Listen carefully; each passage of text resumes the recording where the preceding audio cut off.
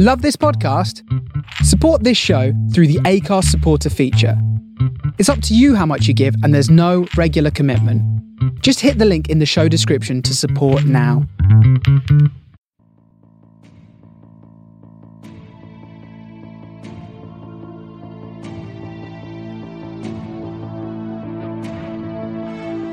You're listening to SFP Now.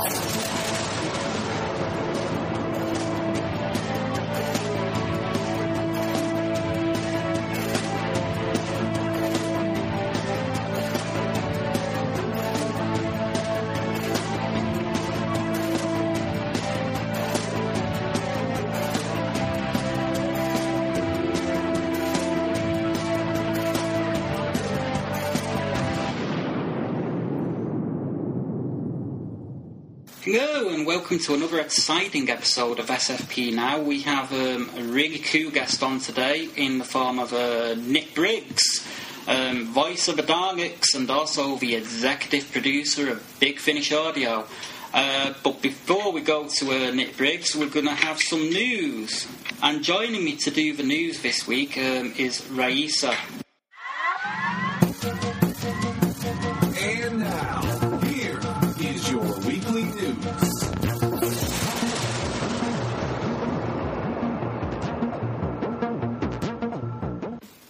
Hey Raisa, how you doing? I'm doing fine, thank you. Well, it's been a fairly good week for news so far. I mean, it's Wednesday already, and this goes out on Friday, and quite a lot sort of seems to be happening, but it seems to be quite staggered. Yes. Mm-hmm. I'm gonna dive in straight on first because as we do this show, Robin is at PhillyCon. She's at WorldCon in Philadelphia, I think it is. Awesome. Where she's hoping to get an interview with Lou Ferrigno. But while we're talking on the subject of Hulk, Matt Ruffalo has come out and he's basically pretty much confirming a rumour that Lou Ferrigno started, in that he says that Marvel are definitely considering a standalone Hulk movie. That should be good. That should be really good. It will be, and I hope it is. I hope it's better than the other two. Although that said, the second Hulk movie, The Incredible Hulk, with I can't remember the name of the actor now. Ed Norton was actually pretty good. It wasn't great, but it was pretty good. But this is what he says. He says, I think they are for the first time entertaining the idea of it. Ruffalo told Digital Spy on June 17th. He says, when we did Avengers, it was basically no. And, obviously with the impact of the character in Avengers and popularity of Ruffalo's take on it, it's now looking more and more like a yes, I guess. Mm-hmm. Which is good news. I like Mark Ruffalo. I've seen him in quite a few films. I actually remember as far back as probably around about '96, where he was in a film with I can't remember the name of the actress. It was something Stuart Masterson, and it was a Christmas film where he plays a security guard and he catches her shoplifting and he ends up looking after her and her daughter over Christmas. Okay. It's quite a funny film. Mm-hmm. And it was it's a bit of a rom-com, and that was one of the first films that I remember seeing Mark Ruffalo in. It was like one that my mum had on, and it wasn't a bad film. So, and I remember seeing that and having seen him in a few other things, and then hearing that he got the role of the Hulk, and I thought, what? Yeah. This guy's in rom-coms. Yeah. So the casting for me of Mark Ruffalo was a little bit out of left field, but he's done a good job. Yeah, I think part of it too is Mark Ruffalo, because he was a lesser known quantity compared to the other two actors. He was probably cheaper over a multi-picture deal. Yeah, and I think also he's got more of an everyman quality about him than the other two actors. The other two actors are known for playing quite violent, aggressive, macho sort of parts, whereas he's kind of known for the opposite sort of thing. So I think that was kind of like a better fit for David Banner as well. Bruce Banner. And let's face facts here. The problem with the two previous Hulk movies, apart from any script issues, is that at the performance level, whether anyone wanted to acknowledge it or not, they were chasing Bill Bixby. And Mark Ruffalo is the closest to Bill Bixby of the three of them. Mm-hmm. Which is quite a compliment, really, because Bill Bixby, as an actor, had quite an incredible range. He did. Mm-hmm. I believe you got some news. Yes. Haven, which is one of the series I watch regularly and watched it since the beginning, they've been renewed, finally. It took them a long time to finally get their Season 5 renewal together. But they have brought on another cast member for Season 5. They've brought on Laura Minnell from Alphas as a Center for Disease Control operative who comes into Haven and discovers some genetic markers that may lead to a potential cure. Ooh. Apparently. For the Troubles. Yes. Yeah. So it's going to be magic versus science, or magic and science. It's going to be interesting to see how they pull that off, because at the end of Season 4, it was revealed that the Troubles were partly due to what seem to be aliens. It hasn't been established yet whether the aliens are extraterrestrial or interdimensional yet. We'll find that out. But it seems to be something other. And we have to see to what extent they're magic, or what extent they're science, or what extent they're kind of both. Because in science fiction, you often get themes of science that's so advanced that might as well be magic, or magic that can be mistaken for science. And so I think they're kind of tread that line in between, by the looks of it. And so Laura Minnell's character looks like she's going to be coming down on the science side and adding to that level of the debate. So it should be interesting. Which Alpha did Laura Minnell play? Did she play the... She played Nina, the one that could make you do things just by talking to you. Oh, right, the red-haired one. No, she's a brunette. Oh, yeah, that's right, she's a brunette. And just... I kind of like... My memories of that show are kind of vague. I do remember the second season being a little bit better than the first, but it never really gelled, and I skipped the season altogether. I only watched a little bit of it the first season and got bored. Mm-hmm. But, yeah. I watched the first season, and then when the second season came round, I didn't bother. But then a friend of mine, Matt, suggested I give it a second look because it had actually improved. Mm-hmm. But to be honest, I don't think it had improved by a great deal. To be honest, they kind of did an art-based story in the second season. And, but given how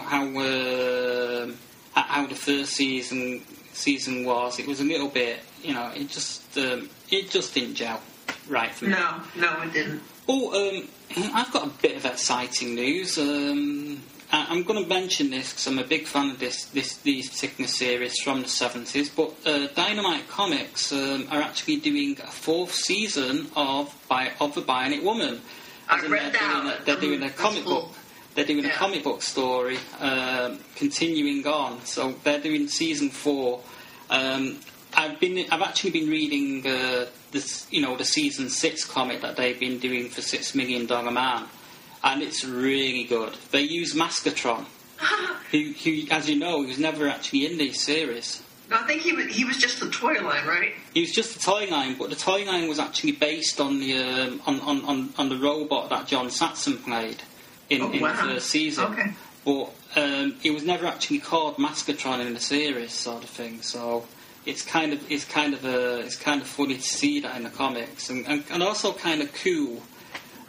Because the closest TV series I ever got to it was Fembots when they actually had that used the same technology in the episode King Oscar, where they kidnapped Oscar and they replaced him with a robotic duplicate in the Bionic Woman episodes. Mm-hmm. But it's really great to see those stories continued in the comics with all the 70s styles and everything. It's really good. It's really good fun. Yeah, this should be cool. It sounds fun when you read just the descriptions of it. Well, I just thought I'd mention that because it was a story that I found last night and decided to do a little blurb on.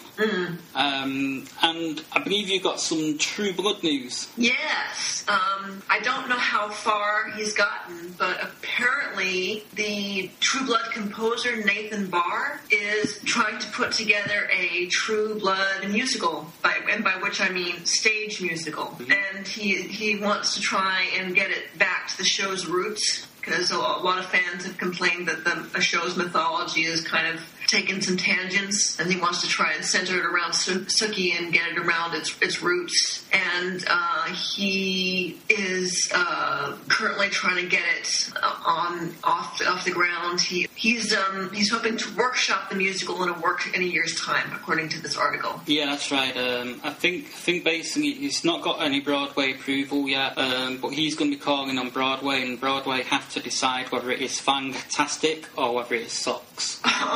Sorry, I just couldn't get that digging. Begged for that, yeah. But it's the sort of musical that is either going to be brilliant or crash and burn. So that said, as the article also points out, there's been a musical made about the Rocky film, which is doing really, really well by all accounts. So stranger things has happened. Not everything's going to be like the Amazing Spider-Man musical, which flopped. Yeah.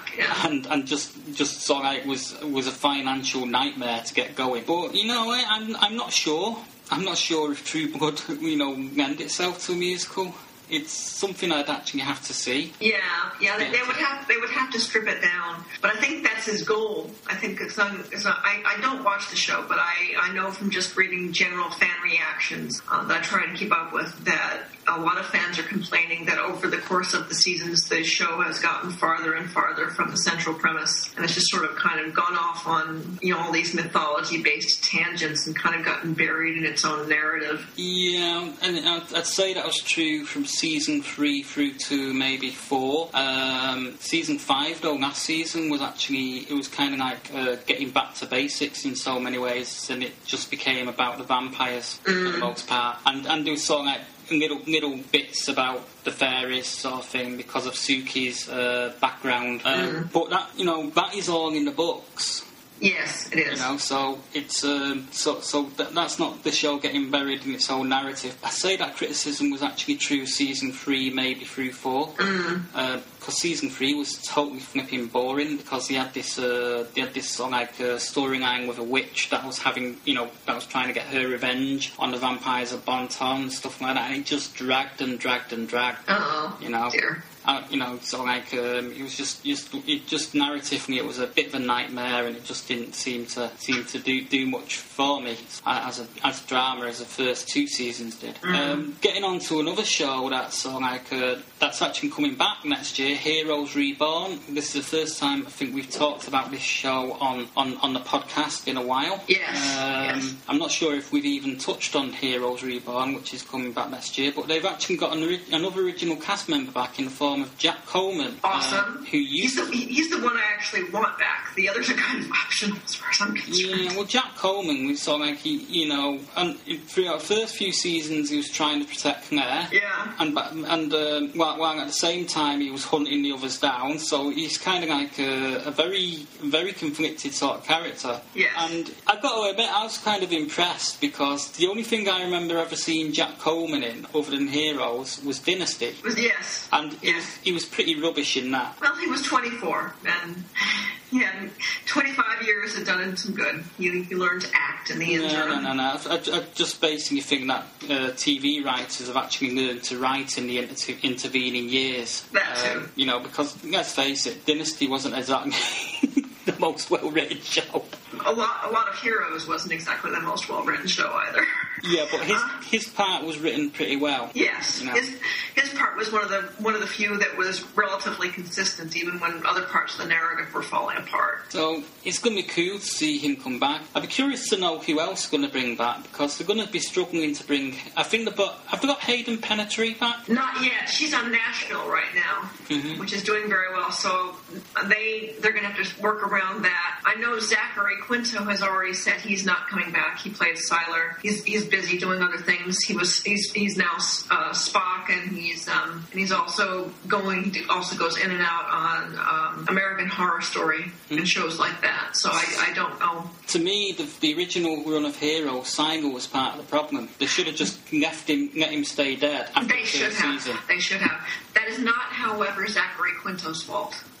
He played what he was given to the hilt and did it really well. And basically, the show became a victim of his success. He did his job so well that they just sort of started building the narrative around him, which they shouldn't have done. But I've got to agree with you there. I don't blame Quinto for how rubbish it became, because like you say, he did play the part well. Perhaps played it too well. Yeah.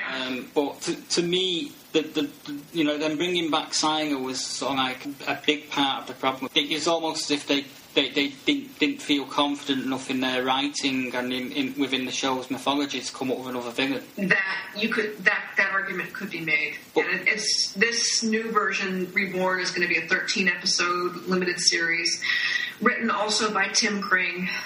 It's going to be interesting to see if he's learned any lessons in the interim about what to do and not do. From what I've read, it's going to be closer to season 1 in tone, which is interesting because season 1 is one of the more functional seasons. Okay, moving on now. A bit of Star Trek news here. In that, here's something we can quickly talk about to sort of kill the rest of the show. In that, Star Trek Continues, Fairest of Them All is out. It's the 3rd episode of Star Trek Continues, which stars Vic Mignogna as Captain James T. Kirk, and he also wrote this particular episode. I think he wrote the other 3 episodes. Yeah, he's written them all. But this one is really special. It's probably the best one I've done yet. Yes, it is basically Mirror Mirror. The episode Mirror Mirror continued from the Mirror Mirror perspective. So that you get bearded Spock from the point the R. Kirk and crew leave, and his crew come back, and what happened to them, and it's really wonderful. It's also, I've got a song I give a big thumbs up to. Is it Tim Habakan or something that plays Spock? Yes. In that, he did an outstanding job. Oh, it was beautiful. It was absolutely beautiful. He did a brilliant job as Spock. It's the most I've seen him doing any of those episodes, and for me, he's probably third only to sort of like Zach Quinto and Leonard Nimoy. Probably the best Spock I've seen in a fan film. Yes, he's wonderful, and he was asked to do a lot because he was basically carrying that episode for a great extent. Yeah, it's a really good episode, and guys, if you want to go see it, just do a Google search for Star Trek Continues, Fairest of Them All. You won't be disappointed. I think you'll enjoy it. And watch the previous ones if you haven't already seen them. It's excellent stuff. It's easily the best Star Trek fan series out there for my money. Yes, it's wonderful. Absolutely wonderful. And I'm really critical of fan series when it comes to sort of like Star Trek and Doctor Who stuff, because I generally don't have a great deal of time for fan films. No, I don't either. But this one I have time for, and if I'm saying I have time for something like this, it's sort of like it's of such quality that I'm going to watch every episode until it starts getting bad. Yeah. But it just seems to be getting better. Yeah, and it's going to be interesting to see what the 4th episode is going to be. It will be. I mean, sort of like I remember interviewing Vic Mignogna earlier on the year, and he was saying he was about to film this episode and this and that, and he didn't, he said that the fans will really appreciate the next one that they're doing, sort of thing, but he didn't get on for a second that it was a Mirror Universe episode. I kind of guessed it when I saw the title, Fairest of Them All, because that, of course, is the Mirror Mirror reference from Snow White. Mm-hmm. So I began to wonder if that wasn't the direction they were going in. That probably is. Anyway, that's about all we got time for this week on the news, and we'll be back at you in a couple of weeks' time.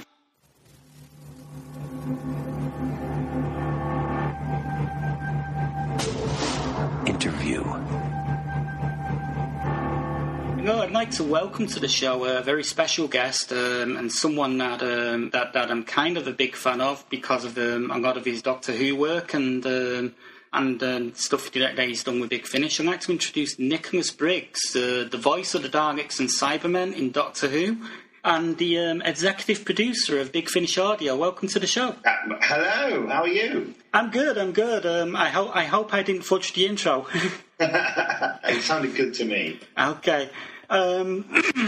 Well, you've been doing the Big Finish for how long now? How long's it been going? It's been going for quite a while. Big Finish Doctor Who is 15 years old this year, although I think, we did a year or so more of Bernice Summerfield beforehand, and I've been involved in it all the way through. I've been executive producer for, this will be my 8th year as executive producer. So, it's my life. Well, it's a day job. Yeah, but it's, I bet it's actually a great feeling, with you being a big fan of Doctor Who, you're able to work with Doctor Who and all the other science fiction stuff that Big Finish does as well. Yes, well, it is. It's I'm very privileged to do it, really, and it's been, I've worked hard to get what I've got, and also there's always luck along the way as well. Just happening to know the right people.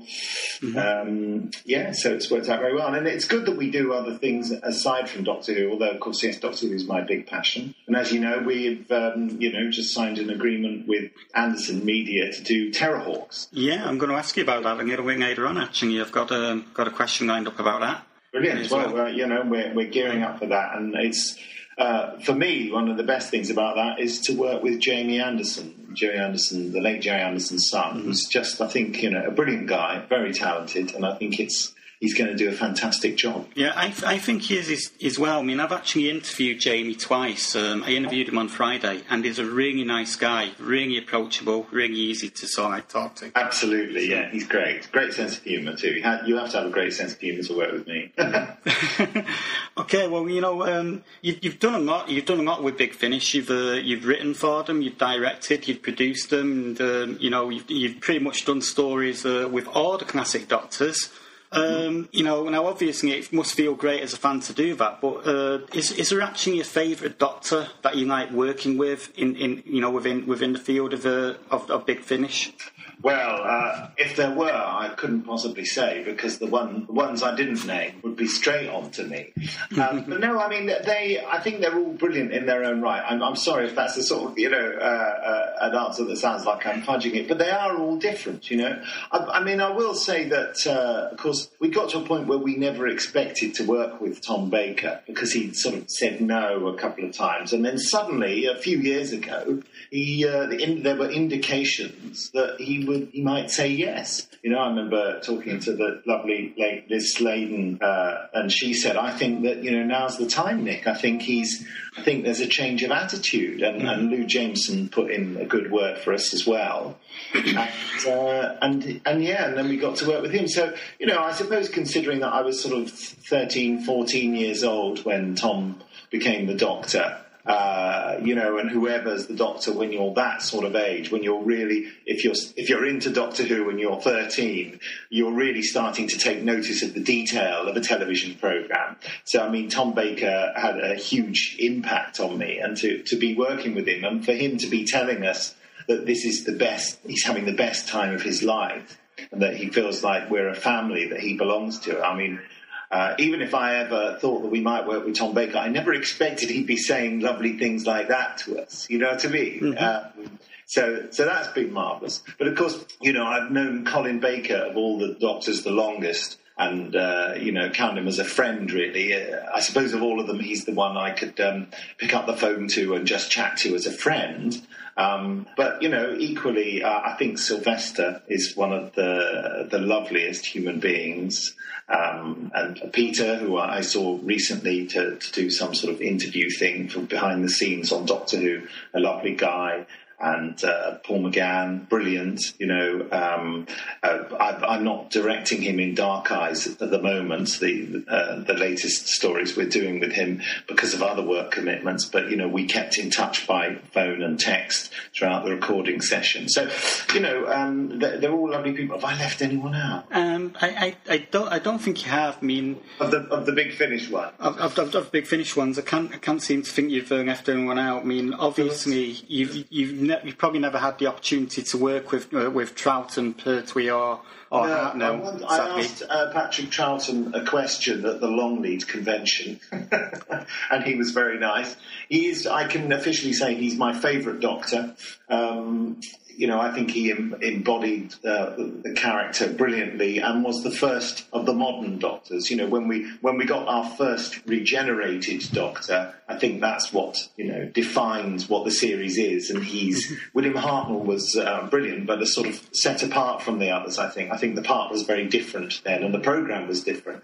And then with Patrick Troughton, it became a show about a mad guy in a box who goes around solving problems, and beating monsters. Yeah. And it was a bit like that in the latter William Hartnell stuff, but it hadn't quite formed that. But Patrick Troughton's my favourite, and he's the favourite of a lot of the Doctors. I know Matt Smith, who by the by was brilliant to work with, and a lovely guy. I know Matt Smith had a lot of time for Patrick Troughton as well. Yeah, I've actually, it's kind of funny because out of all the DVDs that I've got of Doctor Who, the most stories I have of the DVD collection, they're all Patrick Troughton stories. Oh, brilliant! I kind of loved his interpretation of it, and he also seemed to have probably just as many companions as Tom Baker did, but you had Jamie McCrimmon, who was like the one constant. Yeah, he was great, Patrick Troughton. I mean, the thing is about him is, like William Hartnell, he did it all year round. So it was a bit like doing weekly rep. It was a bit like doing a play a week,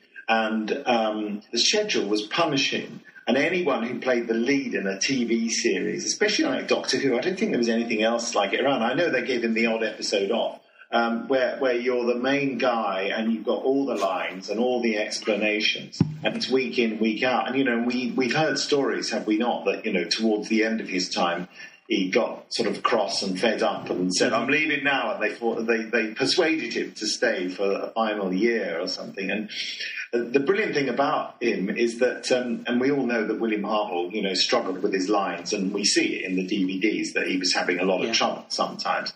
Whereas Patrick Troughton, actually, I mean, as an actor, said, I've got some special knowledge.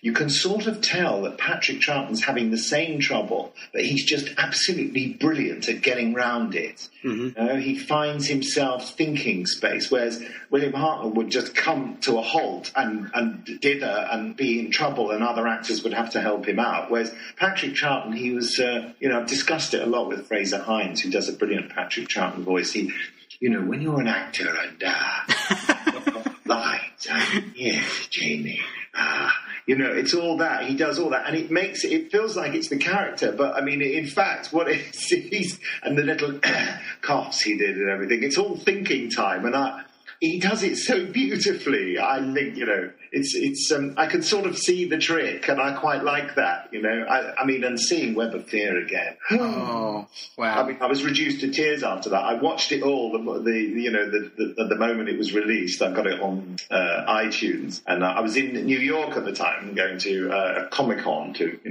publicise Big Finish and all that. And I had a shower after I watched it, because I was going to go down to breakfast, because it was in the middle of the night that I bought it. And I just found myself weeping like a child. It was incredible. It was like a dead relative coming back to life, someone you thought you'd never see again, and seeing Web of Fear again, because I'm old enough to remember seeing it the first time. It was amazing. Yeah, my first Doctor, was Tom Baker. I was probably about 5 when Tom Baker took over, maybe even 4. Yeah. And he kind of regenerated when I was about 11, and he went to Peter Davison, and I had trouble going with Peter Davison. I still watched the show, and I still enjoyed it, but I've become so attached to Tom Baker that I found it really difficult. Yeah, well, because he did it for so long as well, and it was a very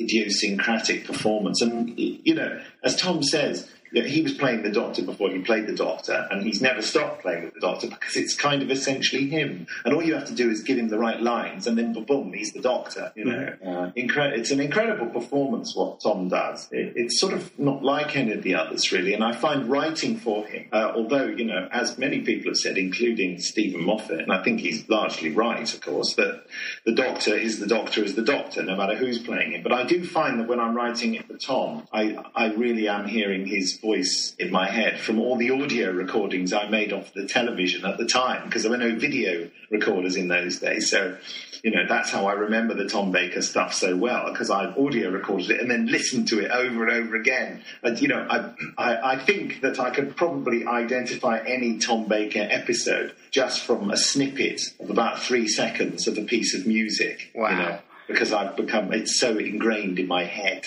Well, since Doctor Who returned to television back in 2005, you've had the chance to voice both the Daleks and the Cybermen. Yes. What was Jitoon and the Ice Warriors? Yeah, I was just going to say that. Are there any other classic voice monsters you'd love to have a stab at voicing? And of course, I did the Zygons as well in The Day of the Doctor, so that was good. Oh wow! Yeah, it's just that I was only actually aware of the Daleks and the Cybermen. yeah. So Jitoon, Ice Warriors, and the Zygons, and what else did I do? I did a bit of that thing in the long game, the Jagrafest, and I did some noises for that, but I wasn't credited for it because the sound designer also made some noises for that, so it was a bit of a sort of mishmash. I think I got paid for it though, but it was just a lot of. They got me in at the last minute because they didn't know what to do with it. I mean, also I did the Nestine voice as well in Rose. Mm-hmm. Again, they didn't know quite what to do, and they I don't know whether you remember in Rose, they were cutting back and forth from the Doctor and Rose sort of fighting the Nestine creature in the pit there. Yeah, I remember that bit, yeah. And all the stuff with Rose's mum being attacked by the bride's autons.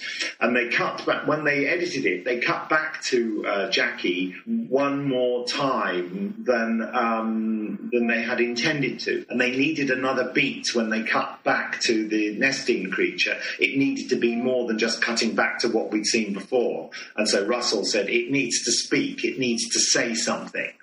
And then they thought, what are we going to do for the voice? And it was very last minute. And then Russell very kindly just said to all those concerned, phone Nick Briggs. He'll come and do it. He'll come up with something. And, I literally was called by the ADR people. I don't think they even contacted my agent. I think they wanted to move so fast on it.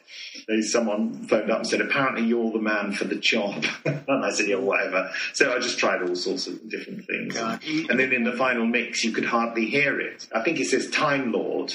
And you can't. I think it wasn't until they released the DVD box set where they slightly remixed the sound that you could just pick it out. But I remember checking that it was on the DVD by putting the subtitles on. Yeah, I actually, now that you mention that, I've actually got the DVD box set of the first series with Christopher Eccleston.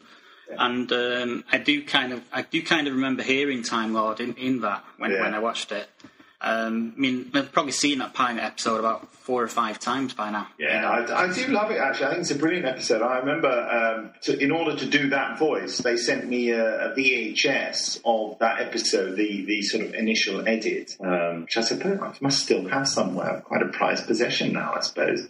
With none of Murray Gold's music on, with just stock tracks and bits and pieces on it, and I remember just sitting down to watch that, and it absolutely blew me away. And then, of course, all the special stuff they did with it by the time it was finished, I thought it was amazing. Mm-hmm. And then the next week, The End of the World, which is still one of my favourite episodes, it's just great. A great fusion of new and old Doctor Who. I do love it. Yeah, and you had Zoe Wanamaker in that episode as well. Was it Zoe Wanamaker who did the plastic? That's right. Yeah. I thought that was a brilliant performance, especially in the episode that she did the following year. Yes, New Earth, was it? Yeah, I think it was New Earth, yeah. That episode the following year was just a fantastic performance. Almost brought me to tears.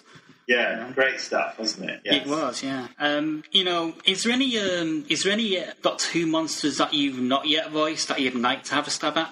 I can't think of any off the top of my head, but I'm always open to offers. I'd certainly also like to, get a costume on and actually appear in the series. I did Torchwood, an episode of that, where I met Peter Capaldi, of course, who was, one of the main characters. Did you see that one, the Torchwood Children of Earth? Yeah, I've got it. I've got it on DVD. I've got it on Blu-ray. The box set of it. That was a nice experience. That with Peter. It's a story I've told several times, so excuse me if you've heard it. Which is that I saw Peter Capaldi on the set and thought, oh, I'll go and introduce myself, because I've always been a great admirer of his work. And as I got halfway across the room, and he turned around and saw me, and then went and saw my outstretched hand. He said, "Oh, you've no need to introduce yourself to me, Nicholas Briggs. Oh my God, what's it like to be voice of the Daleks?" You know, that's how much of a Doctor Who fan he was. He seemed to be more thrilled to meet me than I was to meet him, you know. Lovely guy. And when we were filming Matt Smith's last one, you know, Jenna was showing him around the set, and he remembered me, and she was about to introduce him to me, and he said, "Oh, I know Nick, we know each other," you know, and which is lovely, isn't it? You know, with the new Doctor coming in, he was just going around and introducing himself to everyone and saying hi. Really nice. Yeah, I'm really looking forward to seeing what Peter Capaldi does, because I've seen him in other stuff. I've seen him in Torchwood. I've seen him in the the one about, was it the Fog of Pompeii? The episode. Yeah, that's right. Yeah, that's it. And he's always brilliant, you know. He's great in everything he does, and he's going to be fantastic as the Doctor. Yeah, I also remember him from the thick of it, and I think he was in Local Hero, wasn't he? That film with he was, with Burt Lancaster. That was one of his first films, I think. Yeah, he's done a lot. Yeah. Yes, yeah. In terms of the Big Finish stuff, one of my favourite dramas from your Big Finish audio, it's an old one. It's Peter Davison one. It's Spare Parts, which I thought was a fantastic, brilliant exploration of the origins of Cybermen. And I've got to admit, I was actually quite disappointed that they didn't go ahead and use that in the new series. Well. Anyway. Yes, I don't know whether they ever really considered it or not. And certainly what they did was virtually nothing like it. But I think, you know, I thought it worked brilliantly as an audio, but I don't know whether that sort of thing would have worked in the TV series, you know, on television there. But I yeah. You know, one of the things that a friend of mine, she's a big Doctor Who fan, says is that they may have disregarded the original, you know, Cybermen, because Pluto is no longer classed as a planet, and there's some reference to Pluto in the first Cybermen adventure or something. Is there? I'm not entirely sure myself, but she says that there's some reference to it, and it's no longer classed as a planet, sort of thing. So we couldn't have the 10th planet. Yeah, be the 9th planet. Yeah, and I think that's why she's, you know. Isn't there another one though that since Pluto haven't we found another planet into the solar system? I think we have. I mean, but probably it still works. It doesn't matter. I mean, you know, newsflash. Doctor Who's not real. Yeah, I know. It doesn't matter. I know, and I think some people actually, you know, relate it a bit too much to reality sometimes. Whereas I just watch it for escapism. Yeah, and it's you know, it's good stories, and we learn from stories. And the Doctor Who stories are good stories to learn from, especially for kids. You know, it's all about good triumphing over evil. I'm not saying anything very original here, but people do. Tom Spilsbury, the editor of Doctor Who magazine, and I were having a sort of jokey conversation the other day, and he said, "I always find it a shame," said Tom, when you know, reality supersedes things that happen in Doctor Who. And I said, "Well, Doctor Who's not about predicting the future. It's nothing to do with that." He said, "You know, it's such a shame, you know, with the 10th planet, when they're talking about all those missions to the moon and everything, you know, and they were sending people to the moon in 1986, and you know." And I said, "It doesn't matter, Tom, honestly." Mm-hmm. Yeah, I mean, you know, obviously the last person to go on the moon was, 1970s? That's right, yeah. I mean, I was actually born in 69, but at the end of 69, and I think it was summer of that year that Neil Armstrong made the first moon landing. I'm afraid that I'm old enough to remember that. I remember watching it. I remember being very uninterested in it because it was just not as exciting as Doctor Who. You know, my parents saying, look, and showing me these shadowy figures, because, you know, it was that whole thing with the video camera that was pointing back at the module. You know, it's the landscape and the lunar module were kind of burnt into the tube of the video picture. And so when the astronauts moved, they appeared to be almost transparent, you know, because their images were moving and new. You know what I mean? Mm-hmm. So it was, I remember looking at it and thinking, this is awful. Yeah.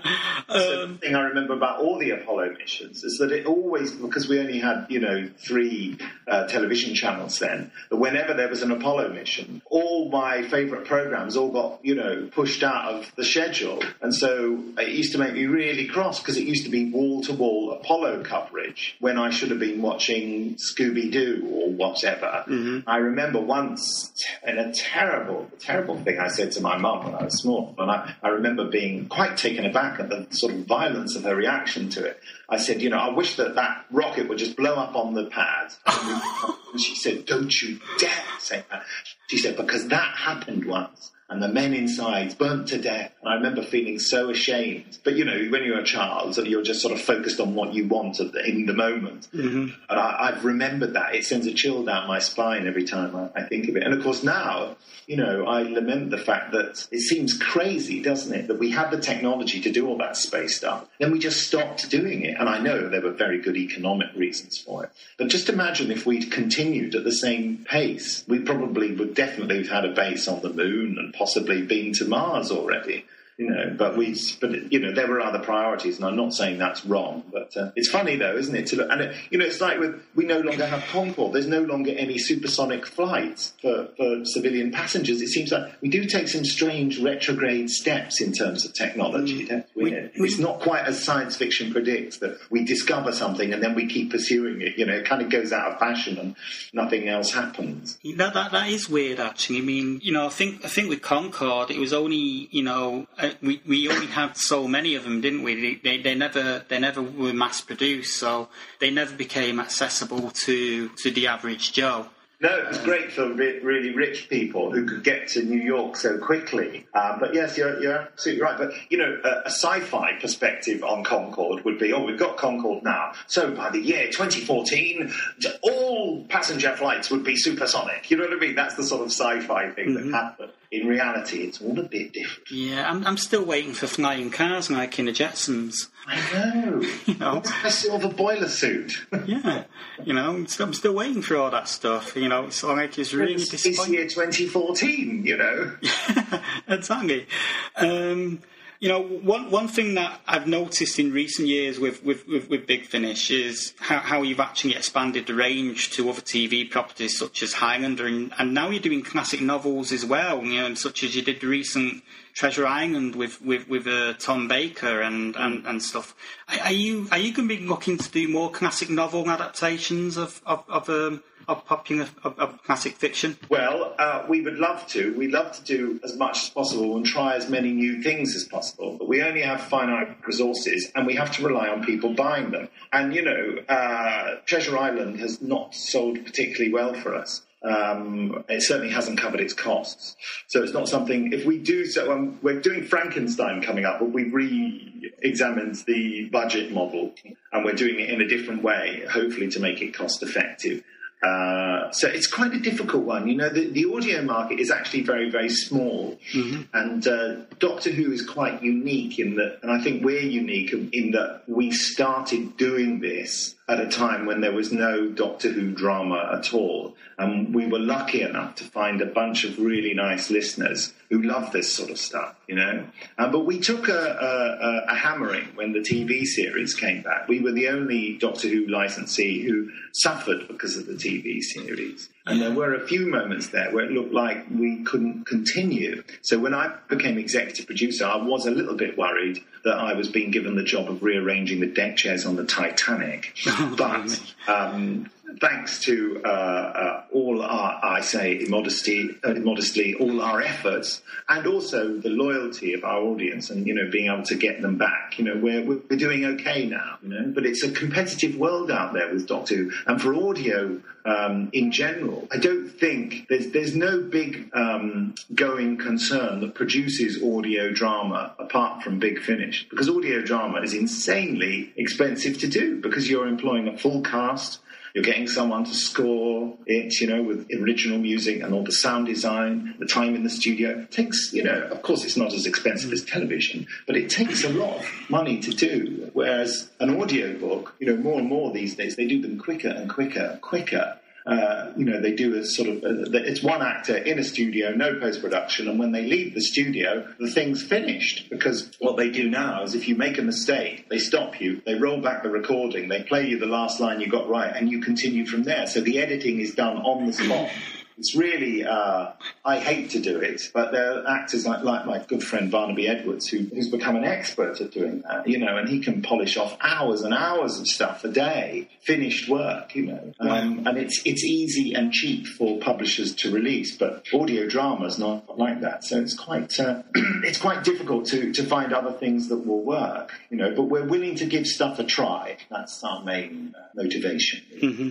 Well, that's one of the brilliant things about the Big Finish audio is all the sound effects and the atmosphere that you create and stuff like that. I'd rather listen to a Big Finish audio than listen to an audio book. Well, I agree with you. I think it's a much more interesting experience. There are people who are fans of audiobooks who would rather listen to audiobooks and find the sound effects and music, they find that hard work. They find they want to just use their imagination and they find it intrusive. But those people aren't our listeners. Our listeners are people like you who love all that stuff and sort of like to kind of tumble into the worlds that we're creating in an audio environment. Yeah, and I just think the acting performances. I mean, you pointed out earlier on when we was talking about Patrick Troughton and how good Fraser Hines' impersonation is of Patrick Troughton. I think done with such affection. I think that's the key. And I think he's actually done the Second Doctor a few times as well, hasn't he, for the Big Finish? Yeah, he certainly has. Yeah. Unfortunately, I've not actually got any of the Second Doctor adventures, so I'll probably have to wade through your back catalogue and maybe grab some. Well, just nip along to bigfinish.com and have a good look. I will do. Is there actually a specific one you could recommend me?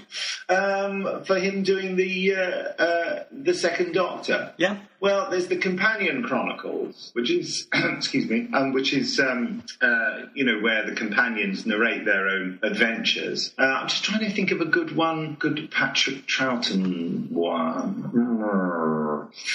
What's that one? How about the Salation Gambit? That's pretty good. Have a look at that, which has got Fraser and Anneke Wills in it as well. Oh, cool! Yeah, I will. I'll definitely have a look at that as soon as I get done here. Yes, the monsters, the Salations, are created by Steve Lyons. They're a sort of cyborg sharks with big guns. What's not to like? Oh, cool! Sharks with big guns. That's got to be. I'm trying to envisage that right now. Look on the site; you'll be able to. There's a picture of the cover. I just had a look. There we go. Yeah. Oh, yeah. That's good. But as a visual artist, as someone who's I'm not a great visual artist by any stretch of imagination. I got to see in art sort of thing, but. From that point of view, I'm trying to envisage the shark people with guns without even looking at a picture. Sorry, it's got my imagination going. That there are loads more. Anyway, but that was just one I just picked out of the air. One new show that we touched on it earlier on, but you're actually working with the wonderful Jamie Anderson on the on Terrorhawks, a new audio series of Terrorhawks, which continues a matter of months after where the series left off. How did that come about? And are we likely to see, if this is successful, are we likely to see sort of like maybe audio versions of some of the other Gerry Anderson series? Well, I would certainly love that. I mean, it came about, I've always, for years, I've been pushing for Big Finish to do Gerry Anderson stuff, and have had various conversations with ITV over the years, who own them. I've met Gerry Anderson a couple of times, once back in the 90s, I think, when he was doing a theatre tour where he was sort of doing a presentation about all his work, which was fascinating. And then many years later, I was asked to interview him for a Scottish newspaper, the Evening Herald, I think it was called. I don't know. And I met up with Gerry at Pinewood, and during the interview, I told him what I did, and I showed him some of the Big Finish Doctor Who CDs, and he said, "This is tremendous." He said, "I would love you to do CDs like this for my shows." And I said, "Really?" He said, "Yeah, you have my permission. I want you to do it." And I said, but I'm thinking I have to ask someone else because you don't own it. And he looked at me and said, I'm afraid so. So I've always had it in my mind to do it. And then I did a convention, Brit Sci-Fi, a couple of years ago, the first time, and I was introduced to Jamie, and it was only a few short months a few short months after his father had died, and everyone was studiously ignoring, in that very British way, talking about the death of his father and the effect it would have on Jamie. You know, everyone was being very nice and respectful. And my father died 9 or so years ago now, and which had a profound effect on me. And I just thought, you know, I sought him out halfway through the convention. You know, all of us had dinner the night before together, you know, stuff. And I went and found him and saw him on his stand there where he was selling lots of, you know, Gerry Anderson books and things. And I said, so, Jamie, how are you? And he started saying, oh, well, the sales are fine. I said, no, how are you? And we just had a little moment of human contact, as it were, where we both had a common experience. I said, look, let me explain. My father died a while back, and I just thought I'd ask you how you were, because people are scared to ask that question, you know.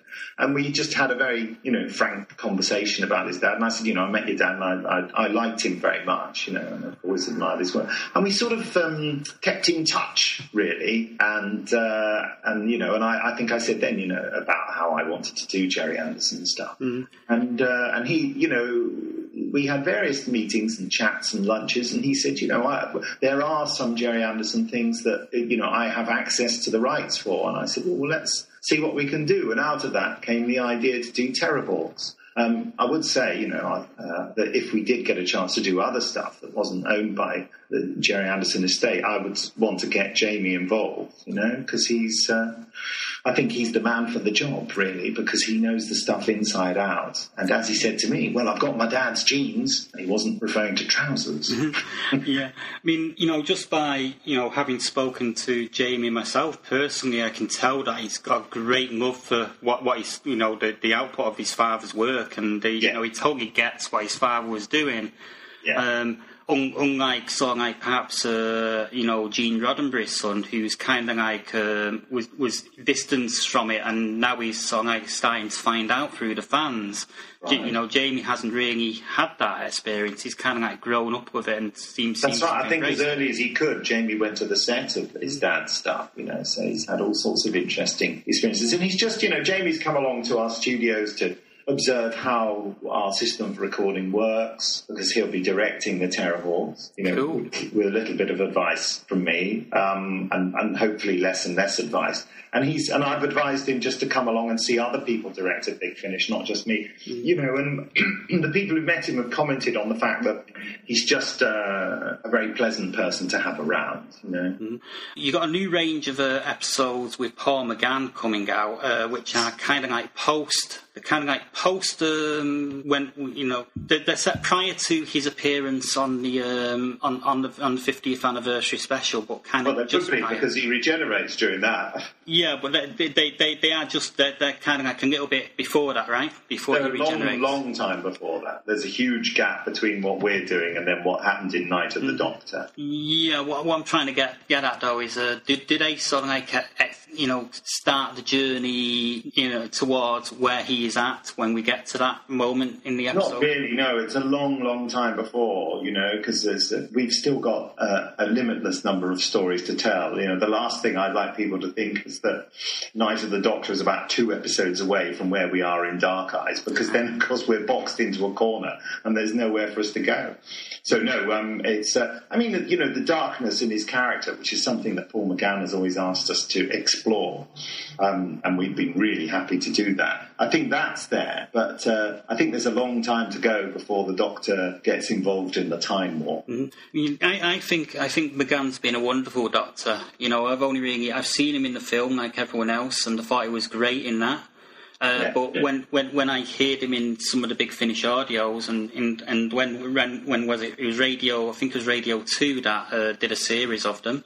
No, that was us, and it was on Radio 7. Radio 7, yeah.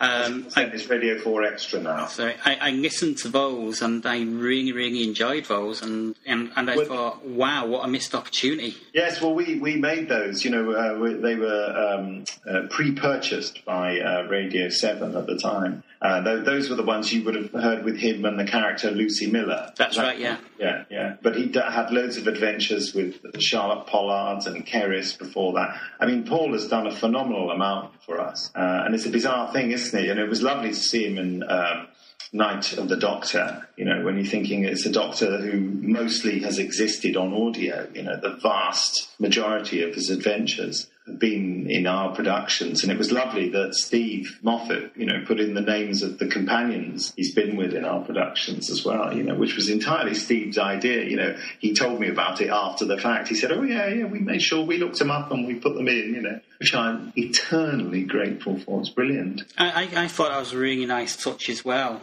with our companions, but I was just really, really shocked to see it. And I remember the day it came on, I saw ran a news bit on it on the website. And then I told one of my friends in America who he works a heck of a lot. So he doesn't really get much, time out to sort of check these things out. And he's a huge Doctor Who fan to the point there where in his spare time he actually writes Doctor Who fan fiction. And I said, have you seen the new Paul McGann episode? And he goes, you what? Where? Show it me. Give me the link. It was right away. Give me the link now. It was one of those. It was an incredible secret that had been kept, wasn't it? It was. If you read Doctor Who magazine, you've probably seen that, Paul actually asked me about it early last year and said, they've asked me to do this thing. Do you think I should do it? I'm thinking no. And I said, no, I'm thinking yes, actually, Paul. Mm-hmm. I kind of advised him to do it. And thankfully, I think he came to his own conclusion. But, I hope my advice helped along the way. And I think it's, made a big difference to us all. The fact is we didn't know when it was actually happening, and they decided to release it slightly early because the news was starting to leak out. And I was actually on a train at the time, and I got an email from Russell T Davies and a text from loads of people saying, have I just seen Paul McGann, talking about all the Big Finish companions? And I emailed Russell back and said, I'm on a train and I don't have enough 3G to download the video. It was quite frustrating. I think I finally managed to get it when I was on the very last leg of the journey, and I was watching it in little 2-second bursts as it kept buffering. And I thought, why can't I just wait until I get home? I just downloaded it through the YouTube app to my Kindle, so that way I didn't have to deal with show off. I didn't have to deal with buffering. I just did that. Well, it's only because I was on a train from London Bridge to South East London where I was having that trouble. But the moment I got back to my flat, I sorted it and watched it about 5 times. Well, I mean, since it was short, it was quite easy to do that. It was, yeah. I mean, I never bother with the internet on trains and stuff like that because it's just rubbish. So I wouldn't normally, but I was desperate to see it. It's just being inundated with texts and emails. The emails were coming through on fairly poor, internet. But it was, you know what I mean? And I was thinking, I can't bear this. Everyone's going on about it, and I can't see it. Yeah, I get the feeling, and I know exactly what that's like. Another question is, we had John Hurt's War Doctor. Quite interesting character. And obviously it is quite a bit of time passes, before he regenerates into Christopher Eccleston, and even before he meets up with the other 2 Doctors. Would there ever be any potential to explore that with Big Finish, do you think? Or do you think John Hurt would be too expensive? Our license is for, the Doctors up until the end of number 8. So that's not part of our license at the moment. But if we were to get a license to do more Doctors, then absolutely, you put your finger on it, and they're doing a book, aren't they, by George Mann about the War Doctor. Mm-hmm. And I think that obviously there's room for adventures there. That's certainly, we'd love to do that. I'm sure we'd have to find a way of accommodating any huge fee. Well, maybe if you get Fraser Hines in to do his John Hurt impression. Well, maybe I could do it. Yes. or maybe you could just rip off all the sound bits from Merlin and just sort of like splice. I'm sure that'd be completely legal. Yeah. Well, you could always say, "Oh, this is a different actor. He's called Dragon." But yeah, in answer to your question, I think it would be a great thing to do. Yeah, and I thought it was a lovely invention, actually, the War Doctor. I thought that worked really nicely. It gave us sort of, the idea that there was this mysterious Doctor we'd never heard of before. Actually, gave it a real sense of sort of mystery and that kind of uncovering of an unknown past, which I thought was a very strong element in the story. Mm-hmm. That's pretty much what I thought as well. And I've got to admit, for a while when we had this other Doctor, I was thinking, well, could this be the Vanguard? And I was thinking all sorts of that, pretty much like any Doctor Who fan would. I was sort of like having all these different theories, and I was discussing them with friends and stuff like that. Well, I seem to remember that in the schedules or whatever for the shooting of that episode, Omega was listed as a character, and I think that was done, and it wasn't even the character that John Hurt was playing. So, and I think they did that to see if anyone would leak it, to see if they could find anyone naughty who was leaking information. It was just a huge red herring. They might as well have called the character Red Herring, I think. Yeah, another classic character from the original run of Doctor Who that I'd love to see turn up would be Sutekh from Pyramids of Mars. I just think he was one of the all-time best villains of Doctor Who. It's a great episode, isn't it? Pyramids of Mars, great story. It is, and it's sort of like it's kind of like gothic horror. In a sense, that's what they call that era, isn't it? And it's got the trappings of that. I like those episodes. I mean, another one that I liked was obviously City of Death is a favourite. But another favourite of mine is the Androids of Death. Androids of Tara. Yeah, the Androids of Tara. I think it's first one with I think it was the first adventure with Leela after the Doctor had taken away from her home planet. Oh, the Robots of Death. The Robots of Death. Yeah, that's the one. Right. That's a favourite of mine. Yeah, that's very good, yes. And I've often wondered why have they not bought those Robots of Death back? They're quite interesting. We have on Big Finish. You have? Yeah, we've done a sequel to it called Robophobia. That's another one for me to look for. Write that down. Robophobia, I don't need to write it down. It's in the memory. Remember that. Yeah. My script editor, Alan Barnes, said, whatever we're doing with the robots, I know what the title is. It's Robophobia. Mm-hmm. Okay, well that's a favourite classic episode of mine. Is a Robots of Death. Such a favourite that I couldn't even remember the proper title for it. But there we go. It's the story that counts. But it is a story, and I remember it was kind of like the first idea that we got of how out of hand and how wild Leela was because she's trying to stab these robots. That's right. She chucks her knife, doesn't she? Yeah. She's taking them out, big style. They probably wouldn't allow that sort of thing now, would they? I don't think they would. I mean, I seem to recall at the time Mary Whitehouse was kicking off every week. She certainly was. Nobody kicked her, but there you go. There we go. Okay. Well, look, Nick, it's been great speaking to you. I could chat with you all day about Doctor Who. But, yes, I can talk about Doctor Who for hours and days.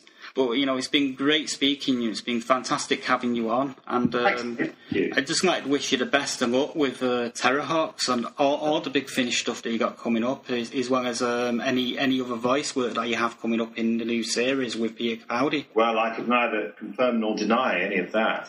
But Terrahawks, I think, is out next April. So, yes, look out for that on the Big Finish website. That's bigfinish.com, by the way. We will look out for that. And, thanks so much for your time. It's been really wonderful speaking to you. It's a pleasure. It's been lovely to chat.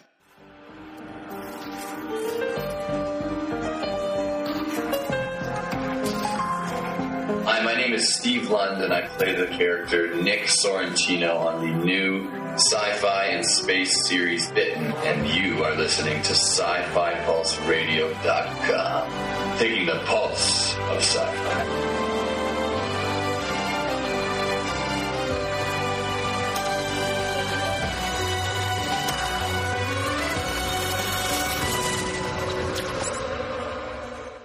And that's about all we have time for this week, folks. We'll be back with you next week with another great show, so thanks for listening. Bye for now.